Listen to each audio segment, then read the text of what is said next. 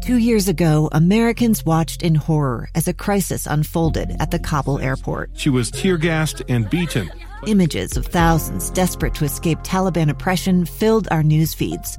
More than 80,000 Afghans made it to America. But the story didn't end there. It was very cold. There was no power, no heat. Who would help our newest neighbors? I'm Andrea Smartin. In Stranger Becomes Neighbor, you'll hear the stories of some remarkable refugees who left their homes and their dreams behind, only to start over from zero. Their only possession was 3 blankets. And you'll meet Americans who stepped up to help them. You want me to come when you deliver your baby.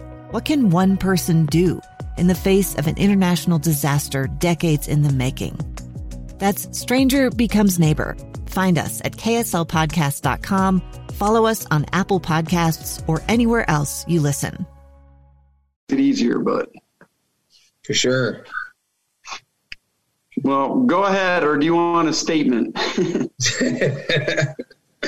Well, Coach, I guess, we all know with how unique the year is and stuff like that, but with the additional time with now getting ready for your regular season in the spring, what more could be done or was done with that additional amount of time that you feel like has had your team as best prepared as they can be for Saturday?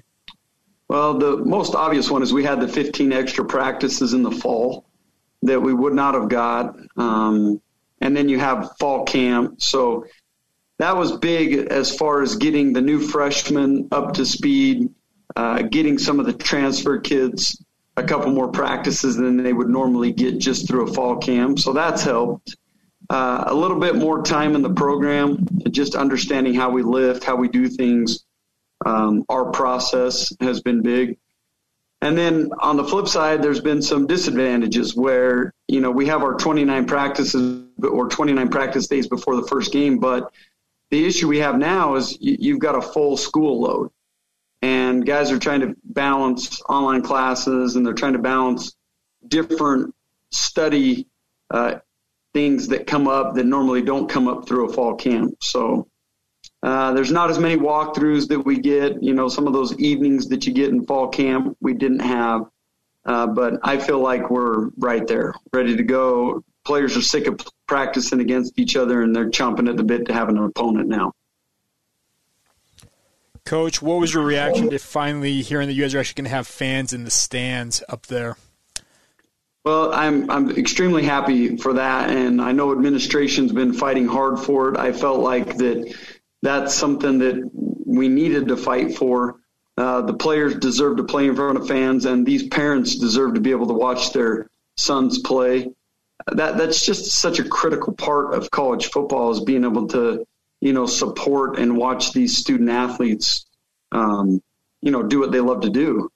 And so I was happy that administration's been able to pull it off. And with all the protocols and all the things going on, it looks like this is going to happen. We'll have 5,000 fans and be able to get our student athletes' parents in the games, and then also the parents of the other team's student athletes. Coach, as you kind of building off of that, as you kind of build into sort of those administrative and logistical things of like how many fans you're going to allow in and you're all the way into game week and that sort of thing. Has it hit you yet that like this really weird, unique, even in some ways at times awkward spring season really is upon you? Like, okay, we're doing this. Let's go. Like, let's get it done. Or have you had to pinch yourself at all? Well, pinch ourselves every day that, that's really here. And then the biggest thing is we're just trying like crazy to make sure nothing disrupts it. So our protocols, the masks, social distancing, doing everything you can within a football practice to be able to do those things correctly is critical. But, I just believe, and I hope this doesn't come across wrong, because we understand there's a pandemic and it's very deadly and contagious. But I just think people are ready to move on and they're ready to, conform to what we need to do to be able to play and get back to what we want to do. What have you learned about Randall in the time that you've had with him? And if he's on the field on Saturday, what are you looking forward to seeing him show you? Well, he's a strong-armed guy. and he can chuck it a mile. He's big, so he's going to be hard to tackle because he's just a load coming at you. I mean, he's all 6'5", 235 pounds, and he's put on a lot of muscle since he's been here. He's going to be a load for people to tackle. He's competitive. He'll take a hit and keep coming. Those are some of the strengths. What we're going to have to see on game day is how he reacts when the Bullets are live, and his ability to read coverages and read the blitzes and where they're coming from and flip protections. And I'm excited for that, to see how these quarterbacks handle that situation, because in reality, that's what this team's going to come down to, is if the quarterback play is good, I believe there's enough weapons around them that we got a chance to be a really good team. Coach, Rob Fennessy's been up there at Idaho State for a little while now. What have you seen from that program that just kind of impresses you in the rebuilding job he's done up there to this point? Well, I think he's a fabulous coach, and he's done a great job on both sides of the balls. They're better right now offensively and defensively, in my opinion, than they were in years past. And it's a program such that, I mean, anybody in the league could see those guys winning 8-9 games for sure. And I don't think that they're far off of that. A couple of years ago, they were right there scratching at the door to make the playoffs. And now the only thing they have left to do is just take that next step to be able to be that kind of contender playoff team. I like the way he's recruited. I think he's definitely recruiting into a system. And like I say, I think their biggest strength has been their offense, and just how that thing is. That's greased up, rolling, and they get a lot of production out of the players that they've had up there.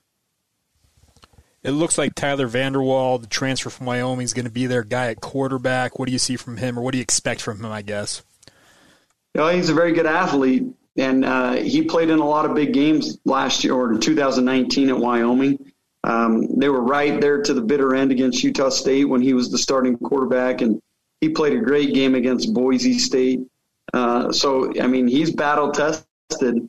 He can throw it, and he can run it. And we're going to have our work cut out for us stopping this kid, because I think he's a very good player, and I think he'll fit that system well. The size and experience of your offensive line is notable. These guys have been there. They know what they're doing. Do you feel like they've even been able to put things together to where you expect them hitting an even bigger level than what they gave you in what was last year, technically? Yeah, I do. You've got a bunch of returning starters on that line, Ty Whitworth and Noah Tongi, Ben Boss. Those guys have started a lot of games. And Hiram Tapasoa has started a lot of games for us. So I see those guys continuing to get better. They should be a strength of this team. We got to keep them healthy. That's the key to this year, because some of the depth behind them is young and inexperienced. But they should be a strength of ours, and our D-line is the same way. We had a practice the other day where we were just running an inside run drill, and the violence at what those guys come off, I mean, it looked like a big-time Power 5, level deal as far as at least those guys, the way they go after each other. It was violent and physical, and if we can maintain that and stay healthy throughout the course of the year, like I say, we should be able to run it and throw it with the way those guys have played. Coach, I wanted to ask you how you're kind of balancing the expectations you guys are going to be a national title contender and what you're preaching to your team as you guys get this season going finally. Well, hype is, I'd much rather have it than not, because that at least, people at least think you got a chance to be pretty good. I've been on the flip side of that when we first took over here, and we're not very good, and that's no fun at all. Balancing it and making sure we stay humble and abide by our process and keep working hard and, find ways to get better every day. That's what every team is preaching. So whether you're not very good or you are good, the message is the same. You got to find a way to get better every day. And I don't have any sense that this team is the flip of that, where they're going to let it go to their heads and stop working, or, go in and give up a game because we weren't prepared, or, and I'll fight like crazy to make sure we don't do that. But that's college football.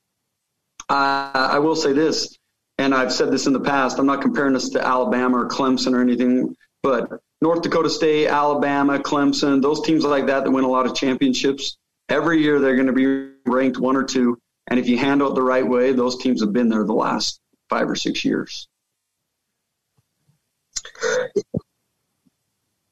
Coach, when you were on the staff there at Utah and now being a head coach there at Weber State, one thing that seems to be similar with those programs and the way those coaches seek after specific players, you guys find ways to identify those players who truly, deeply, passionately love the game. Like every player wants to play and win, but not every player wants to like work and compete and do whatever it takes when they're not being watched.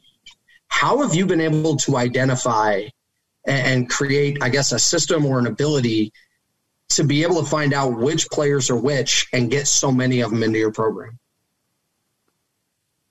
Well, I mean, I think that's an art in recruiting, is being able to identify the guys that have yet to reach their potential, but love the game such that they're going to work their guts out to become better.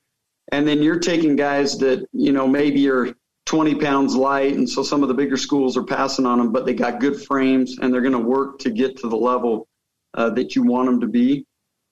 And then we watch them in all aspects. We talk to counselors, principals, other people in the community that know them, just to try to find out whether they really love the game. Will they compete? Are they a team guy or are they a me guy? And we try like crazy to do our homework so that we don't miss on the recruits. And then there's a lot of big time players out there that aren't very good because they don't work hard. They don't run to the football. You can tell they don't strain. And if you get an opportunity to see him play another sport like basketball or even in baseball, you can see if a guy will get in the batter's box and really compete. That's what we're looking for. We're looking for guys that will fight and claw and dig, because those guys usually get way better.